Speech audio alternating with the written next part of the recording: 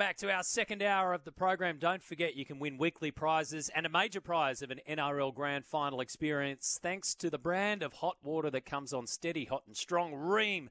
Just go to nrltipping.sen.com.au, and our thanks to Ream for supporting this program and this network. 1300 01 1170 is my open line number. Tim Mannah will join me, so I'll get Timmy's take on round one of the pre-season challenge and some of those burning questions that we posed this morning.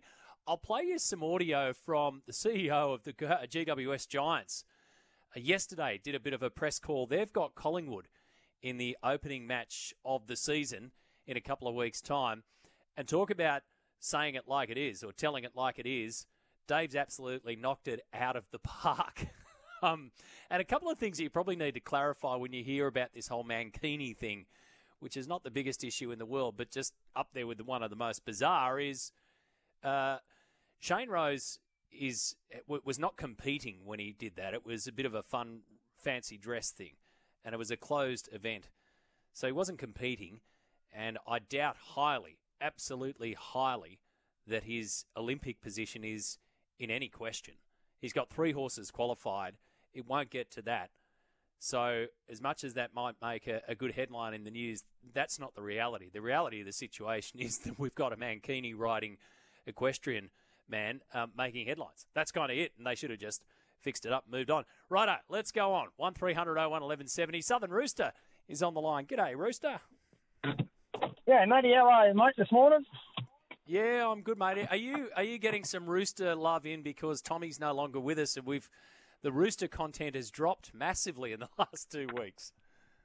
Nah, look, to be honest, matey, I've changed jobs and only kind of just got back on with you the last couple of weeks, and I'm a bit devastated that Tommy's left, to be honest. Mate, he's going well. He's got himself a new job. Yeah, he's going well. What do you got for me this morning, mate? And thanks for tuning back in. A statement. I've got a statement, I think, and then a question and then a statement kind of thing. With that Bennett Roosters, that Dom Young thing, like I know that he gets 3 weeks and it's a crush attack and we've got to get rid of it and all that. But as a more of an AFL player when I was growing up, that someone that liked to defend and make the tackles, what's the bloke supposed to do there? Because he was pulling Dom apart forward, and the other tackler grabbed his leg, stopped Dom dead.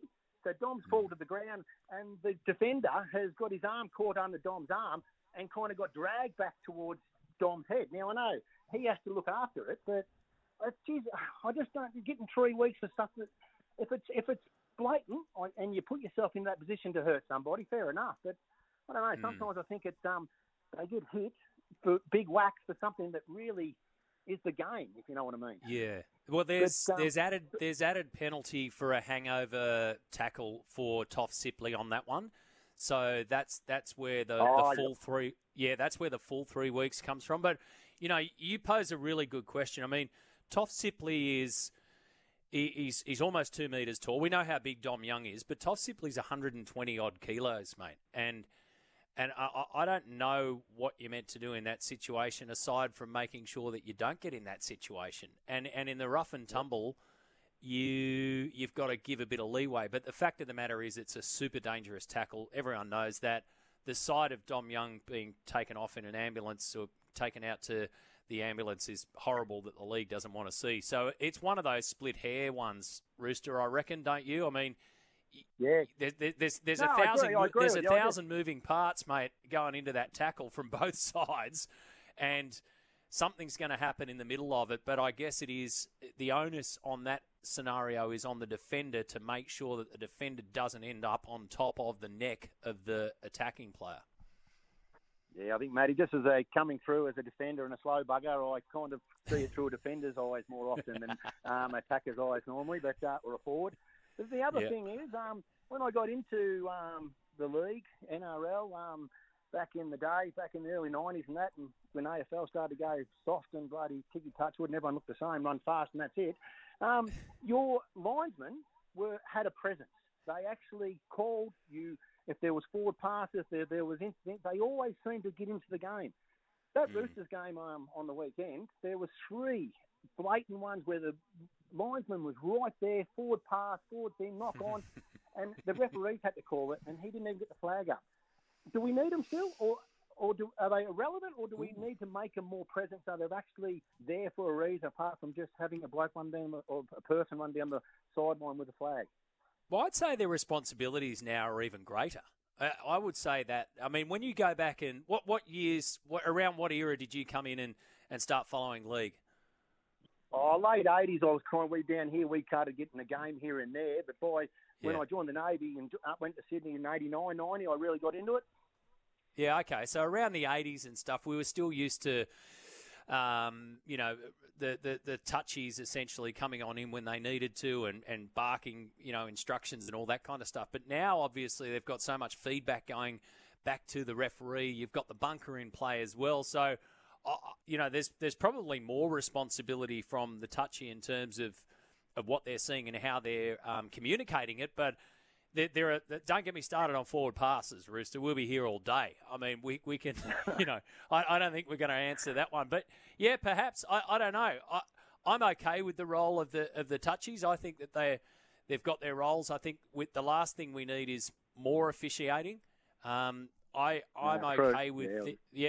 with things that sort of go a little bit astray because it's human error. We can't justify every single millimetre of every single call. But, that's an interesting one because when you were coming through, the role of the touch judge and as coming through as a spectator, the role of a touch judge was, I would say, vastly different to the role that they play these days. Thanks, mate. Good food for thought and good to have you back on this program. Hope you're doing well. Give us a call anytime, mate. Good on you.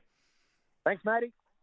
There he is, the Southern Rooster, folks, 1300 01 1170. Matty, I saw this Mankini guy on TV before I left this morning. I'm sure he said it was fancy dress tradition at this event. If so, what's the drama? Yeah, exactly. That's exactly what I posed this morning. So when you go through the whole thing, like I say, it makes a heck of a headline, doesn't it? In the Herald today, Mankini ride puts Star's Paris berth in jeopardy. Which it kind of does, but kind of doesn't. And then when you go through it and all that kind of stuff, the fact of the matter is, like I said, somebody complained. Question in Australia, got to go through with it. Let me ask you this: what do you reckon PVL would do in this scenario? Either let it sort of fuel the fire a little bit more, because let's face it, we're talking about equestrian here, and you now know who Shane Rose is, and when he gets to Paris, you're going to be invested in that story. Perhaps we should have known before because he's a triple Olympian and 3-time medalist along the way, but makes for a really good headline. All righty, let's talk more rugby league. I'm interested in the take of round one of the preseason challenge and, of course, the All-Stars match in Townsville with this man. Tim Mannah joins me on this Monday morning. G'day, Tim. Oh, Matty, so good to hear your voice. It's been a long off-season, but good to be seeing footy back on the screens. It is, isn't it? So did you digest all of it, mate? Because a lot of people still have other summer sports continuing, and you've got to, do the juggle. I was in and out, up and down, trying to figure out how much I could get and consume, and what I couldn't see, I tried to listen to, and what I couldn't listen to, I just tried to read as much as I could. You in the same boat? Let me give you a hot tip. I've been around trial games for a long time when I was playing, and I'll give you a perfect example. 2012. We won our trial game 30-0, and we thought it was the year that we were going to win the comp, and we got second last that year. So I guess the lesson to learn is don't read too much into trial games. There's so much that, players are coming and going. They don't play their best teams. They don't want to show too much of their moves. So, as much as you kind of want to, grab onto the result and hope it's a sign of things to come, it's hard to get a read from trial games. But that must be hard and I'll just ask you this from a total player's perspective, right? Because that must be hard. If I'm the coach and you come away from a 30-0 win, I want you to keep that momentum going and take away the positivity of that, don't I? So in a preseason match, I want to say to you, Tim, that was awesome. Let's keep it going. This is a great start. Let's go, let's go, let's go. Instead of saying, Tim, it's only a trial match. Let's get the real job started next week.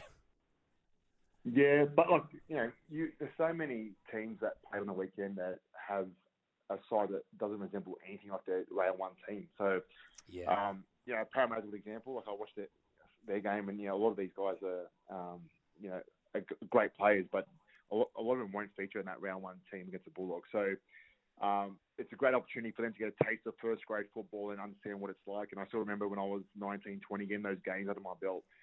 It gives you so much more confidence when you go back down to the lower grades, knowing that I played against first graders and was able to hold my own.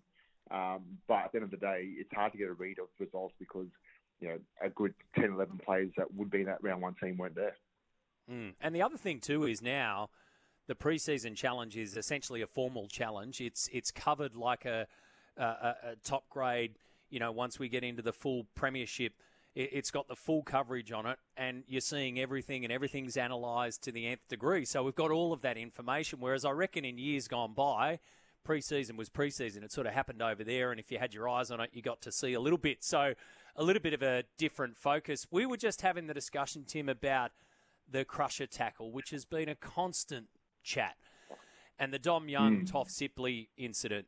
Can you buy into this one in terms of whose responsibility is it in those two big moving parts of the attacker and the defender coming in together and everything else to ensure that a crusher doesn't happen?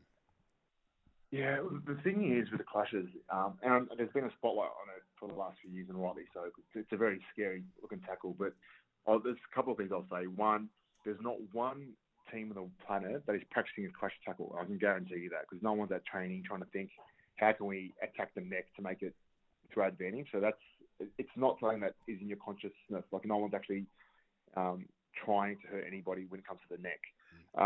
When you're playing a sport like our sport and it's high impact, two big men running at each other, there's always going to be the risk that you put yourself in positions that you don't want to be in.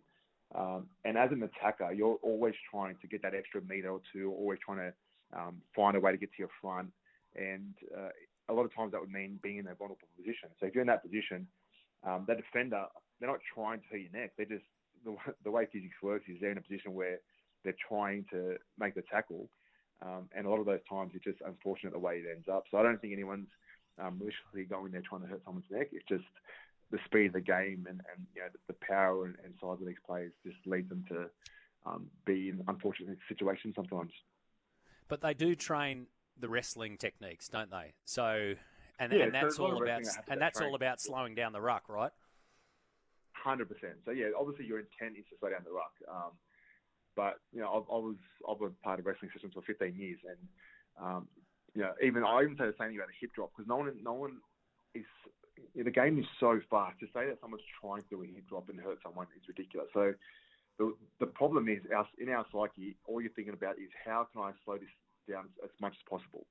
So because you've had all these years of wrestling techniques where you're trying to slow him down, the first thing you're doing when you're making a tackle is I need to get in a position where I can get him on his back or slow him down. And even though you're not getting trained in those specific tactics, naturally your body tries to find a way to slow him down. So the hip drop is a good example where I'm just going to drop my body weight because I need to find a way to get this guy down. Otherwise, it's going to look bad on me. So no one's doing it trying to injure the knee. No one's doing a crush trying to injure a neck. It's just a subconscious result of trying to slow the tackle down. So yeah, I get what you're saying. Like, wrestling is part of the game, but those certain tactics don't exist. And if they did exist, I'll tell you what would happen. When a player leaves the club that's doing it, they'll go to the next club until that, like, it wouldn't be a secret. Like, everyone would know people are practicing it. But in my 15 years, I never saw anything like that practice. Yeah, no secrets in the game, mate. Very hard to keep secrets in this game. Just give me your thoughts on a couple of the big names who featured on the weekend. One returning in Ryan Pappenhausen, looks sharp. And then Reece Walsh looked really sharp, looks really fit as well. No surprise that even opposition fans had, I love you, Reece. I mean, this kid's a genuine superstar, and let's hope that he gets through unscathed. But both of those guys in particular look really, really sharp, fit, and ready to go again. Yeah, that's exciting. I think going into the season as a fan, you just want to see all your stars, in good shape. And Pappenhausen, I'm very biased when it comes to how much of a fan I am of his. I love what he does, the way he carries himself, the way he's gotten through a very dark and challenging time in recovery. So to see him back on the field and smiling it's a great sight, and it's a sight that rugby league missed. I think everyone forgets how good he is and the stuff he can do. So it's great to see him back.